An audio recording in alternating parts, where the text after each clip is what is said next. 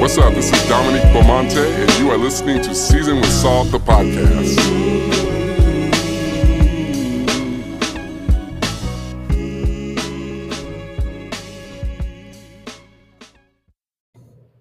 Hey, it's okay to move on. And I want to say that because sometimes we get in situations where we are the center of everything that is happening. And we are validated by the fact that people need us and they love us and they value us. And so because of that, it's hard to leave. And staying in a place where you are giving out more than you're giving is so unhealthy. And it has impact on you as a person. It has impact on your future and trajectory, but it also has impact on the people that you serve and that perhaps are not growing or not advancing because they have been handicapped by your values. So I want to talk about that. First, let me tell you that uh, it's my goal, particularly with this podcast, to ensure that everything connects back to Jesus. And Jesus in Mark, the first chapter, gives us this amazing example of what we can do in situations where we need to know that it's okay to let go. So Jesus is healing at Simon's house. The Bible says that Jesus shows up at Simon's house. And seemingly people in the community, and this was a regular occurrence for Jesus, people in the community, when they would learn that Jesus was in the vicinity, they would do everything in their power to go where Jesus was. Quite naturally, that makes sense. Jesus is the Son of God. He is God manifested in the flesh. He is developed or has developed a reputation for healing sickness and essentially transforming lives and communities, and not just in the way that he heals, but also through the way that he teaches. And so he is in the center or maybe even in the beginning of his earthly ministry. And he is a person that is well sought after. And so, and rightfully so, he is fulfilling the mandate that God gave him when God empowered him to come to earth and to be a conduit between heaven and earth. And so Jesus is at Simon's house fulfilling his assignment to be who God intended for him to be. And we don't know all the details, but I want to just use my spiritual imagination to kind of fill in some of the blanks. I'm imagining that the day is late and Jesus has healed and delivered and set free and taught. And he's done all this stuff. He's poured out to these people and the day is over. The disciples, as you know, have a reputation for saying, okay, that's enough. Jesus is done. You'll remember that after Jesus had healed and preached and ministered to the 5,000, the disciples said, all right, sounds good. Everybody head back to your house. And Jesus was like, oh no, we got to do more than just minister to their spiritual needs. We need to minister to their natural needs. We need to feed them before they go. The disciples were confused. They were like, forget feeding them. Like, they need to go so that you can get rest. And Jesus said, no, bring me the 5 loaves and the 2 fishes, and we're going to make that enough so that you all can serve them. And then there was also food left. So Jesus had a reputation for taking care of the natural and spiritual needs of people beyond what other people felt like was necessary, namely the people who were always around him, his disciples. In this particular instance, after he had healed and done what he was called to do, I can imagine that the disciples said, the day is over. The scripture doesn't tell us how the evening ends, but it does tell us that early in the morning, and I'm somewhere around Mark, the first chapter, the 28, 29, 30, 31, 32, the Bible tells us that Jesus rises early and goes to a secluded place to pray. Jesus rises early and goes to a secluded place to pray. Now, to pray. You can imagine that Simon, the homeowner, the host where Jesus is, he probably wakes up that morning and notices that a group of people are beginning to populate. People knew that Jesus was at Simon's house. So their expectation for Jesus was that he come out after he had rested and continue to do what he had previously been doing, what his reputation says that he does. They expected him to be at Simon's house. They expected him to do what he did the previous day. They had all these expectations for Jesus. And to be quite frank, their expectations were rightfully so. He's the healer and they need healing, right? And they didn't have any false expectations for Jesus. They just wanted to be healed. They wanted to be set free. They wanted to be taught, and they knew that Jesus was at Simon's house. So Simon, the host, probably wakes up in the morning and looks out the window and sees all these people gathering, and so he probably goes wherever Jesus was resting and says, "Hey, check this out! Like we got to get started." But he notices that Jesus is not there. Where could Jesus be? Where could Jesus be at a time when all these people are gathering? The expectation is that Jesus is going to heal them. All these people, they need him. We need Jesus to be where all these people are. We need Jesus to be here meeting everybody's needs. So the Bible says that they cannot find Jesus, so they went searching for him. And eventually they find Jesus in this obscure and separated place. And Simon says, "Hey, all these people are in my house and they need you. They're waiting on you. They're looking for you. Like, are you ready to go back to the house and get it cracking? Like, these people need healing. They need deliverance. They need to be set free. They came in anticipation and expectation because they saw what you did yesterday through the Father, and they are ready today, and they are at the house." And Jesus simply says to them, "Oh no, we're moving on to the next city. We're moving on to the next city." Now, this I want us to walk for a few seconds in the mind of Jesus, because Jesus had a proclivity. He had a calling to heal. Right? He knew what his mandate was on earth. It's seemingly in my head that on his way to the next place, that he might even run into some of the people that expected for him to be at Simon's house.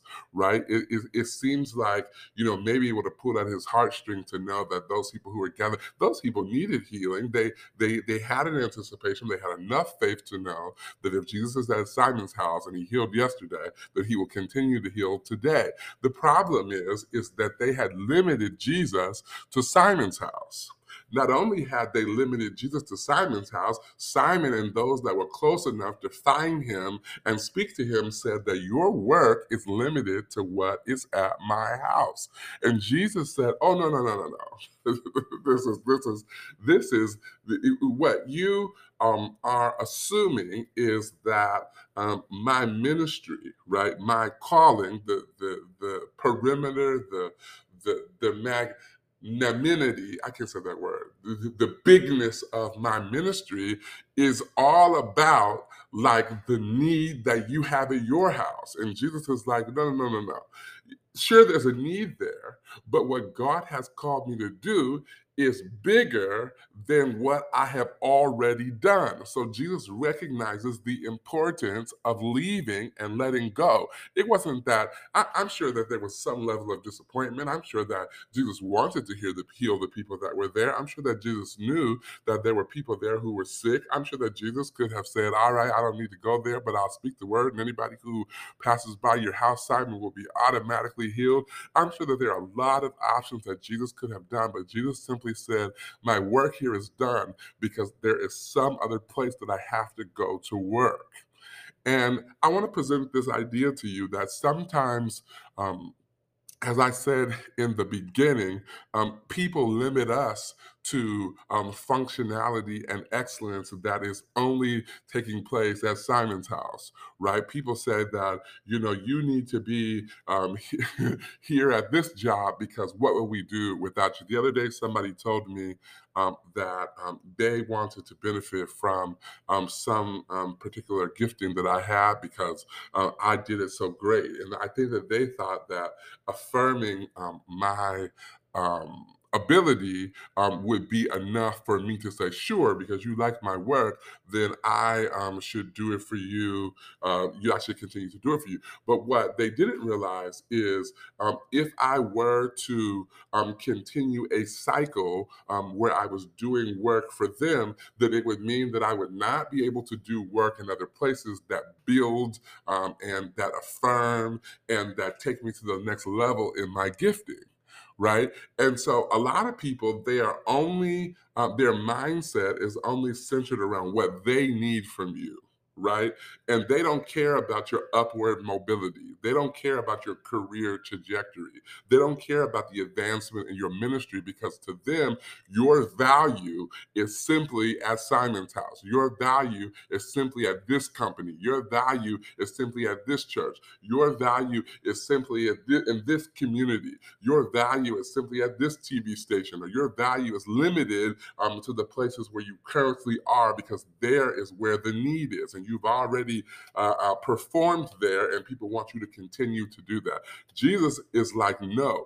See, what happens is that when Jesus goes to a secluded place, now let me just iron out to you what I believe the strategy that we must employ is, and I want to do that through the review of what Jesus does. First of all, he removes himself from influences that would believe that his calling is subjected and simply only valuable at Simon's house. He removes himself to a place where nobody is. Listen, if you want to advance in life, in ministry, in calling, in career, you've got to remove yourself from influences that will tell you that your box or your span of influence is only small and very limited. So Jesus has to remove himself from the people who have a need in order to begin to see himself outside of where he is currently at. He's got to understand that his ministry is bigger than where he is, but he cannot do that unless he removes himself and isolates himself. I know that sometimes it can be really scary to isolate them ourselves, right? We often hear, particularly in church environments, you hear when people are moving to the next level, maybe through prophecy or words of knowledge or encouragement, you hear that the way to advance is to separate yourself. It's important, friends, that you realize that your advancement, sometimes your friends, your well-intentioned friends, your well-intentioned family members, your well-intentioned co-workers, they cannot, they can encourage you and they can inspire you and they can affirm you, but they only affirm you within their context. There are some people that cannot speak into your life the grandness or the grandeur of what God has for you because they can't see it, right? They only see your possibility within the framework of where you currently work, where you currently go to church, where you currently minister, where you currently, they cannot see outside of that system, right? You've run into someone who has said to you, gosh, you have a bright future. And then they start talking about what they think that future looks like, and it's very limiting and it's very different from how you see yourself or how you experience yourself. That's what's happening to Jesus. So he has to pull himself away. Now, the time that he spends with God in prayer, so that one is secluding yourself, and it's not enough to seclude yourself just to be in a quiet place. Jesus secludes himself in a quiet place, but then he prays to the Father. So in order to really leave something that is old to go to something new, you need more than quiet time, but you need the affirmation and the encouragement and the inspiration from the Father, right? Like you're not going to be able to do it in your own might and in your own courage. You need God to push you. You need God to affirm that thing on the inside of you so that when you are moved by other influences to go backwards, you can say without a shadow of a doubt that you know that God is calling you to move to the next level, to move forward, to move and to advance. And so by the time that Simon gets to Jesus, Jesus has already secluded himself. Jesus has already prayed for the Father. Jesus has already gotten direction from the Father. There is nothing that Simon can say to Jesus that would cause Jesus to go backwards. Right?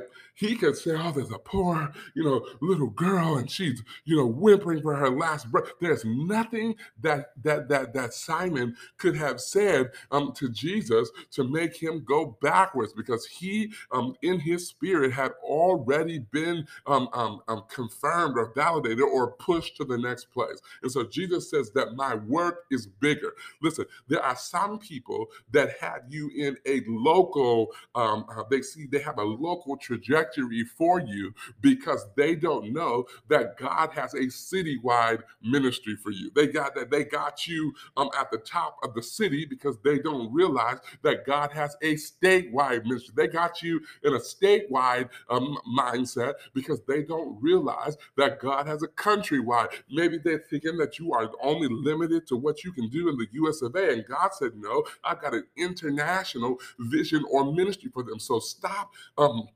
using other people's measuring stick of your success as the ceiling for who you are and where you are going. You have to ask God for inspiration to go and to move forward and what to do next. So listen, what is Jesus saying in all of this?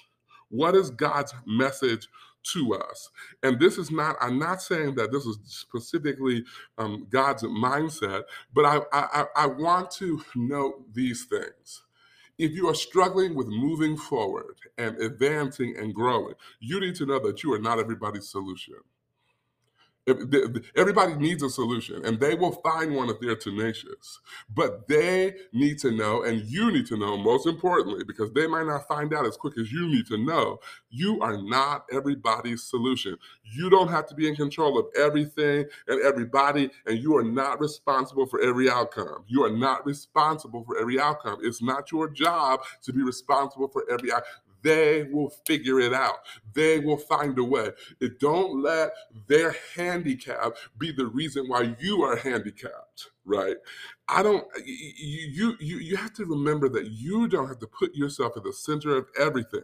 You don't have to be dragged into the center of everything. You are not, you can have the capacity to fix every problem that people are experiencing, but you've got to learn to say, no, that is not my problem. That is not my fish to fry. That is not, I can fix it. Oh, I can fix that in 5 minutes. Oh, I can fix that in 10 minutes. It's not about my ability. It's not about my capacity. It's just that if I fix your problem, then it sets me back, because God has other things that he wants me to accomplish. Right? And so Jesus provides for us this beautiful example, because he says, no, I am not going back to your house, Simon. My assignment there is done. And the reason why I know my assignment is done is because I have separated myself from all influences. I have been given the Father an audience of one, and I have asked him to direct me and to lead me and to show me what to do next. And he has, and now I'm ready to do that.